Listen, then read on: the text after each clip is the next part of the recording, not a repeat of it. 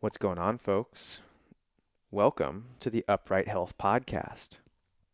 This is Matthew, your host today, and in today's podcast, I get to talk with Matt Hsu, the founder of Upright Health. And in this conversation, we talk about exercise. What is it? Why should you be doing it? Is exercise potentially dangerous for you if done poorly? And potentially most importantly, at least from my perspective, is your body, everybody, yes, you, capable of vastly more than you perceive it to be capable of? Our answers are coming. Listen in. Let us know what you think.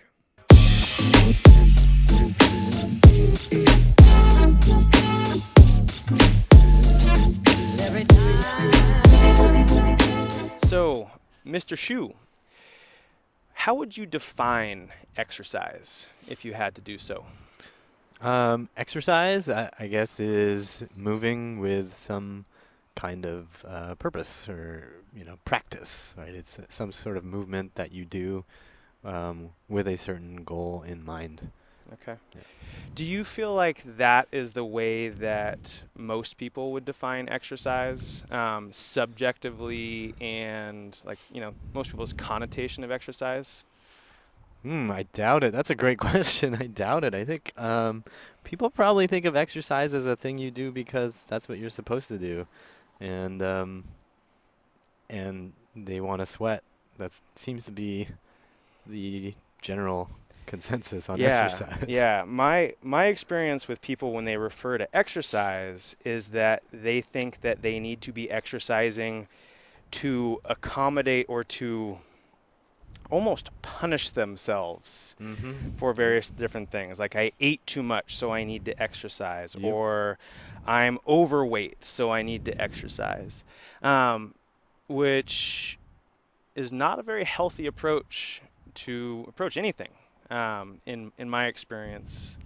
Now, would you classify someone who talks about movement differently than someone who talks about exercise? Or do those two words mean something different to you? I guess they do have different connotations in my mind, but I mean, at a certain point, I'm not sure how important that distinction is. Just because, frankly, I just prefer that people were moving or exercise, like whatever word works, Mm-hmm. to make you actually engage your muscles and engage your body to do stuff. Mm-hmm. I think is fine, right? Mm-hmm. If you want to call it exercise, call it exercise. Movement, I think for the average person who doesn't live in the in the world of a trainer or who like is constantly engaged in the idea of different exercises, I think movement is such a general idea that Mm-hmm. most people would think, well, if I'm moving from point A to point B, then I am doing movement. Is that enough? And I think maybe that the idea of exercise, um, if we're thinking of exercise as practice, is different than just getting from point A to point B. Right. No. I'm really glad you used the word practice.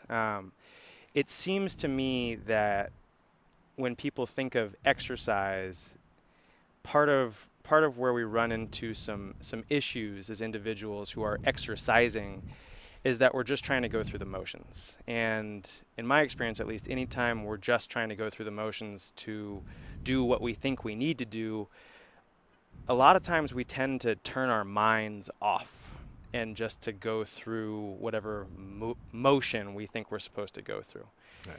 It seems to me, and I'm interested to hear your perspective on this, that the key to having any kind of a meaningful exercise practice is to bring mindful awareness to what your body is doing and how it's affecting you. Um, how would you how would you kind of coach someone on approaching any exercise as a way to really get in touch with their body and to, well, I'll use the term love their body as opposed to hate their body and try to exercise away something that they deem to be bad? How would I coach them to start doing that? You're asking? Sure, Yeah. sure. Um, just do it. Just do it. I think one of the things is when you are doing exercise, is that you actually have to pay attention to, on the most basic level for most people is making sure that the form approximates what it's supposed to be. Mm-hmm. So if you are able to maintain the correct positioning of all your body parts as you do whatever this exercise is probably I would say is the first thing to be thinking about. And from there, it goes into how does it actually feel. So I think most people are generally taught from a very early age to not feel their bodies. I mean, you just sit in the chair and shut up and write down what's on the paper or whatever, right? Take your tests, write down what's on the board, da da da da. So you ignore your body, you're trained to ignore your body. You do that until you graduate from high school or college or grad school. And then when you start to go into like the world of exercise and you want to move correctly, you can't feel what's going on. So for a lot of people, you need to see it first, get in front of a mirror, make sure your form is on, and then start paying attention to whether or not it feels like the correct muscles are doing the thing that they're supposed to do, and whether things are feeling even and smooth and natural. And I think when people are getting into exercise, that's actually it's a huge thing to miss. Like you said, like people are not paying attention, they're going as hard as they can. People get a sweat on and try to batter their bodies because they just don't want to listen to their body. They just want to make it this massive, awesome, muscular thing without paying any attention to, how it feels until your body tells you this is not good, and then you feel pain. Right? Which usually means that you're broken to some degree or another. Yeah, you feel so broken. Your abilities shrink. Right, you're no longer able to do these things. So when you think of someone kind of starting their journey, or maybe not even starting their journey, but reframing their journey to want to have a more balanced approach towards exercise and moving their body in ways that are health promoting rather than injury promoting, and you're talking about learning your positions, so the positions that your body should be in or shouldn't be in. What's a good position? What's a bad position? Mm-hmm. Where would you coach someone to start in regards to that? In regards to like figuring out their own anatomy and structure and knowing where their body should move, what positions your body should move into or should not move into. Oh, so I actually operate from the belief that if there's a movement that you see somebody else is able to do, then you should simply assume that your body can also do that. Um, that's actually fairly difficult, I think, for most people to accept. So in our workshops, I've told people, look at the gymnasts, look at the acrobats. Assume that what they can do is normal, and what you can do is just a percentage of normal. So, you look at somebody who can do something really cool and then figure out why you can't, right? Yeah. And just work towards that. Now, for the average person working in an office environment who doesn't really have much experience with exercise and movement, then I would say start with something basic like a hip hinge, right? Start with learning how to bow. Pretend you're Japanese and pretend that you need to bow all the time and figure out how to bow. And keep your spine straight, make your hips move just in that one plane of motion. That alone is a huge benefit for most people who have completely, at least in the Western, industrialized, technology-driven world, have forgotten. So I think just working something like that would be a huge, huge benefit for most people. Yeah, yeah, I like that. I think one of the things that I've been playing with in my practice and with my clients is in learning how to put the body into different shapes through moving the body without using any kind of implement. So like actually creating the muscular tension that allows a shape to come into being. And when I say that, the way that I've been approaching it is as a method to bring the attention inside. Mm. Is we see these things that other people can do, and I think for a lot of people, we're very disconnected from our physiology, and we're disconnected from, as you said, what is actually possible Right. inside of a human body for any human body. And like these gymnasts are doing things that seem extraordinary, impossible to the person who's never started working towards them. But as you start to work towards them in baby steps at first, you start to realize, oh, well, my body is capable of doing that. It's just going to take some work to be able to free up the range of motion. So a lot of what we've talked about so far is kind of hinges on this idea that people are not connected to their bodies and not connected to their movements.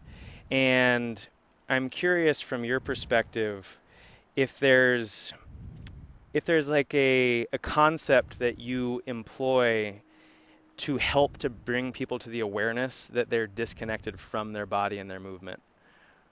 I think with people that we work with, I don't know that we have like a specific technique that we would name or anything, but Mm-hmm. I think what most people who work with us notice is how often we're asking them to tell us what they feel. Mm-hmm. So, I mean, literally every session, it's especially if it's somebody who's in pain and has a lack of experience understanding how to interpret their body's signals, we are constantly asking, what do you feel? How does it feel? Be more specific, right? So a lot of times people will start off at the general level of like, oh, it hurts. And then we want to know, well, what kind of hurt? Is that something pinching? Is that something burning? Is that something getting fatigued?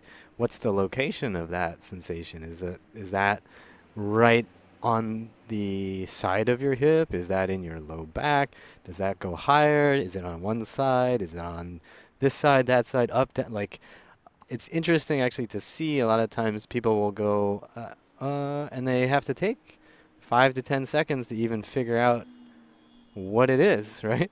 Yeah. They just start off with my hip hurts. Well, where? Well, um, it's kind of towards the back here, right? So, but until you ask that question, it's just general, like, my joint is falling to pieces and I'm scared and I don't know what to do here. But if you can just start with, well, where is it, right? And how bad does it hurt? Does it hurt that bad? What kind of information are you getting? And over time, you start to develop a refined sense of what those signals mean. So I know for me personally, I mean, I used to have pain in so many places, but it was all like there's different flavors of pain, and they explain what you need if you're paying attention and if you have enough experience listening to those kinds of discomfort. Yeah, yeah, yeah. I think one of the things that I like to start with anybody that I'm working with is to differentiate discomfort and pain. Right. And not that there's a purely objective way to experience either one. Like all of that's going to be very independent or very dependent upon any given individual. But that sharp feeling, like the sensation of wanting to run away from a given stimulus that is not voluntary, it's your body automatically wants to back off of that position, is something that I would quantify as painful, as Right. opposed to like the burning is like, well, if it's burning, like that's more uncomfortable than Right. painful. Like it's Right. not causing that fight or flight response immediately. Um, but one of the things that I was thinking about as you were saying what you just said is this idea that our bodies have within it all of the sensory data that we need to know if Right. a given shape is a good shape for us At the or moment. a Right. bad shape for us at the moment, Yeah. right? And that Yeah. does change over time Yeah. in both directions. Yeah. But the first step is let's get in touch with our body's stimulus to be able to know what's what. Yeah. Yeah. Um, so when you think about reasons people begin exercising, we talked about a little bit about the idea of, loving yourself versus hating yourself. Mm-hmm. And, loving your body versus hating your body. Both of those are very strong words. You could say like, dislike. When you work with people, do you find that that's a big thing to focus on as people get started?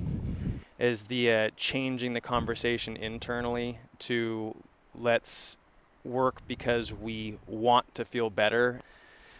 I in some ways yes, in some ways no. I feel like especially when you're suffering with a bunch of pain, from personal experience. I mean, this is all based on my own personal experience of lots of chronic pain, and then seeing how it works with a lot of clients. I feel like when you're stuck in that mode of everything hurts, the discussion about love your body is way too abstract, um, and is just sort of annoying. It's just a nuisance at that point because really what you want is relief. Um, but I think in learning to listen to your body, you are starting the process of understanding, like, okay, I'm actually going to take care of this thing. Because ultimately, that is what it's about. Like, the pain is not some random, bacterial infection, unless it is, which it usually is not. But the pain is there to give you a signal that you need to do something different than what you currently do to maintain the body that you have, or to make that body work better, right? Because whatever you're doing now isn't doing it.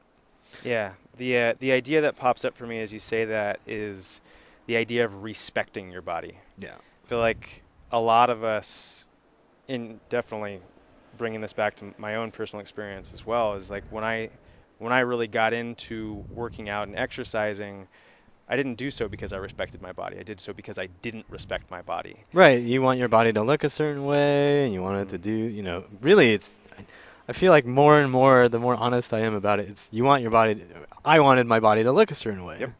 Yep. Um, and whatever it takes to do that. So then you start seeing images of guys who have managed to do, they lift up however many hundreds of pounds, and they look this way. So you're like, okay, I'm going to do that. And then stuff doesn't feel good, Right. right? Right. So, And what's interesting is what I've found, at least anecdotally, with myself and with a good number of my clients, is the more that we focus on returning kind of a functional movement to the body in all the different shapes, actually the better the body looks. yeah. Yep. And Yep. and the better the body feels. So through respecting what the body is capable of and wants to be able to do, we're able to achieve the goals that maybe started us out in what could have been a less healthy format. Yeah. Yeah. Yeah. For sure. When you're thinking about movement and exercise in regards to the busy lives that most people are living, I think one of the most common things that I hear from people is that they don't have enough time to exercise. Yeah. Join the club. Yeah, right. So, as a business owner and father of a very fresh child, Six how months. do you approach that? Um, I wait until he's asleep. So let's see.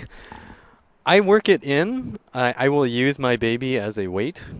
Hmm. When he's asleep, I will find ways to exercise. I have set aside things in the living room. So I have bands that I can use. I have a mat that I can use on the floor, or I'll just exercise straight on the floor. I do a lot of things that are just body weight, so that the equipment requirements are very low, because that's just more setup time. Um, I work in a gym, so that's helpful. But honestly, since Connor was born, I have probably only worked out like a handful of times really in the gym, because I usually want to get back home and just stare at him. Right. So, um, so at home, I have a pull-up bar in my garage. I've got some random little weights that I can use.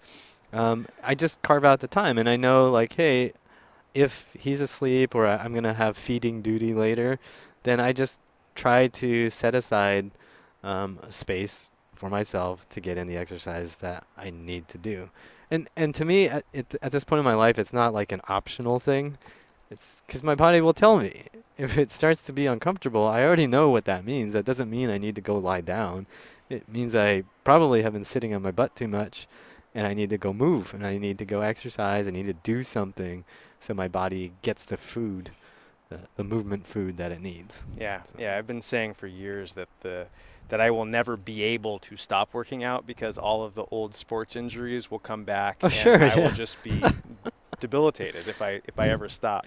Yep, Um, yep. so I know that you work with a fair amount of busy professionals. Hmm. What is your advice to someone who maybe is working, 10, 12-hour days and finds it difficult to carve out an hour?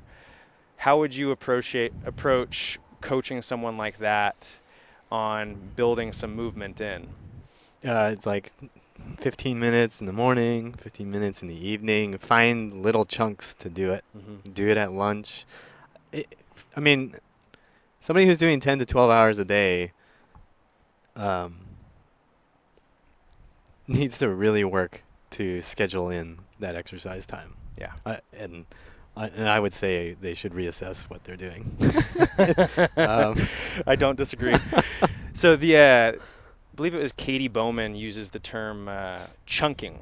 She mhm. tries to build movement into what she's doing on a given day, Nice, yeah. which is something that makes a lot of sense to me personally. Also, with my daughter's now 2.5, and I'm at the stage now where my time with her can actually double as movement time because Right, I just right. go crawl around and she gets on my back and we climb Mhm. up play structures, and Yeah. that's a great way to get some natural movement in while also achieving, which is definitely my biggest goal, is just spending time with her. Yeah, I think it's funny because I hear parents say like, "Oh, I've got kids." Like, "Oh, just wait until you have just wait until you have kids.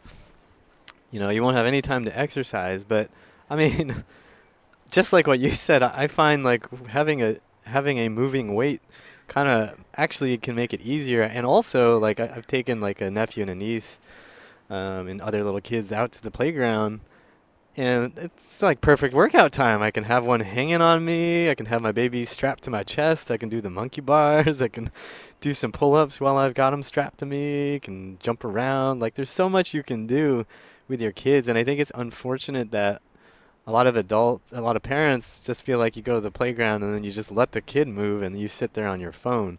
I feel like the parents should be also playing on the playground. You don't even have to be playing with your kid. You can be just playing on the playground.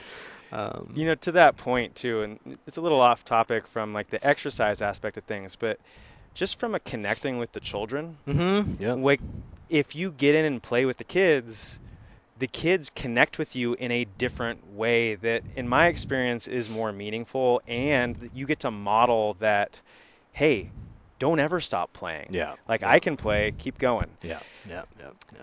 Mr. Shu, do you have anything that you'd like to add in to finish up?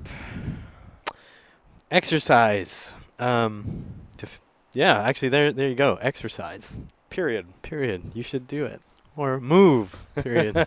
You should do it. I think the big takeaway is um, your body needs to be used in a certain way, and in order for it to do the things you want it to do, you need to practice. And if you don't practice moving your body, you will not be able to move it in the ways that you want. So go do that. Exercise. Period.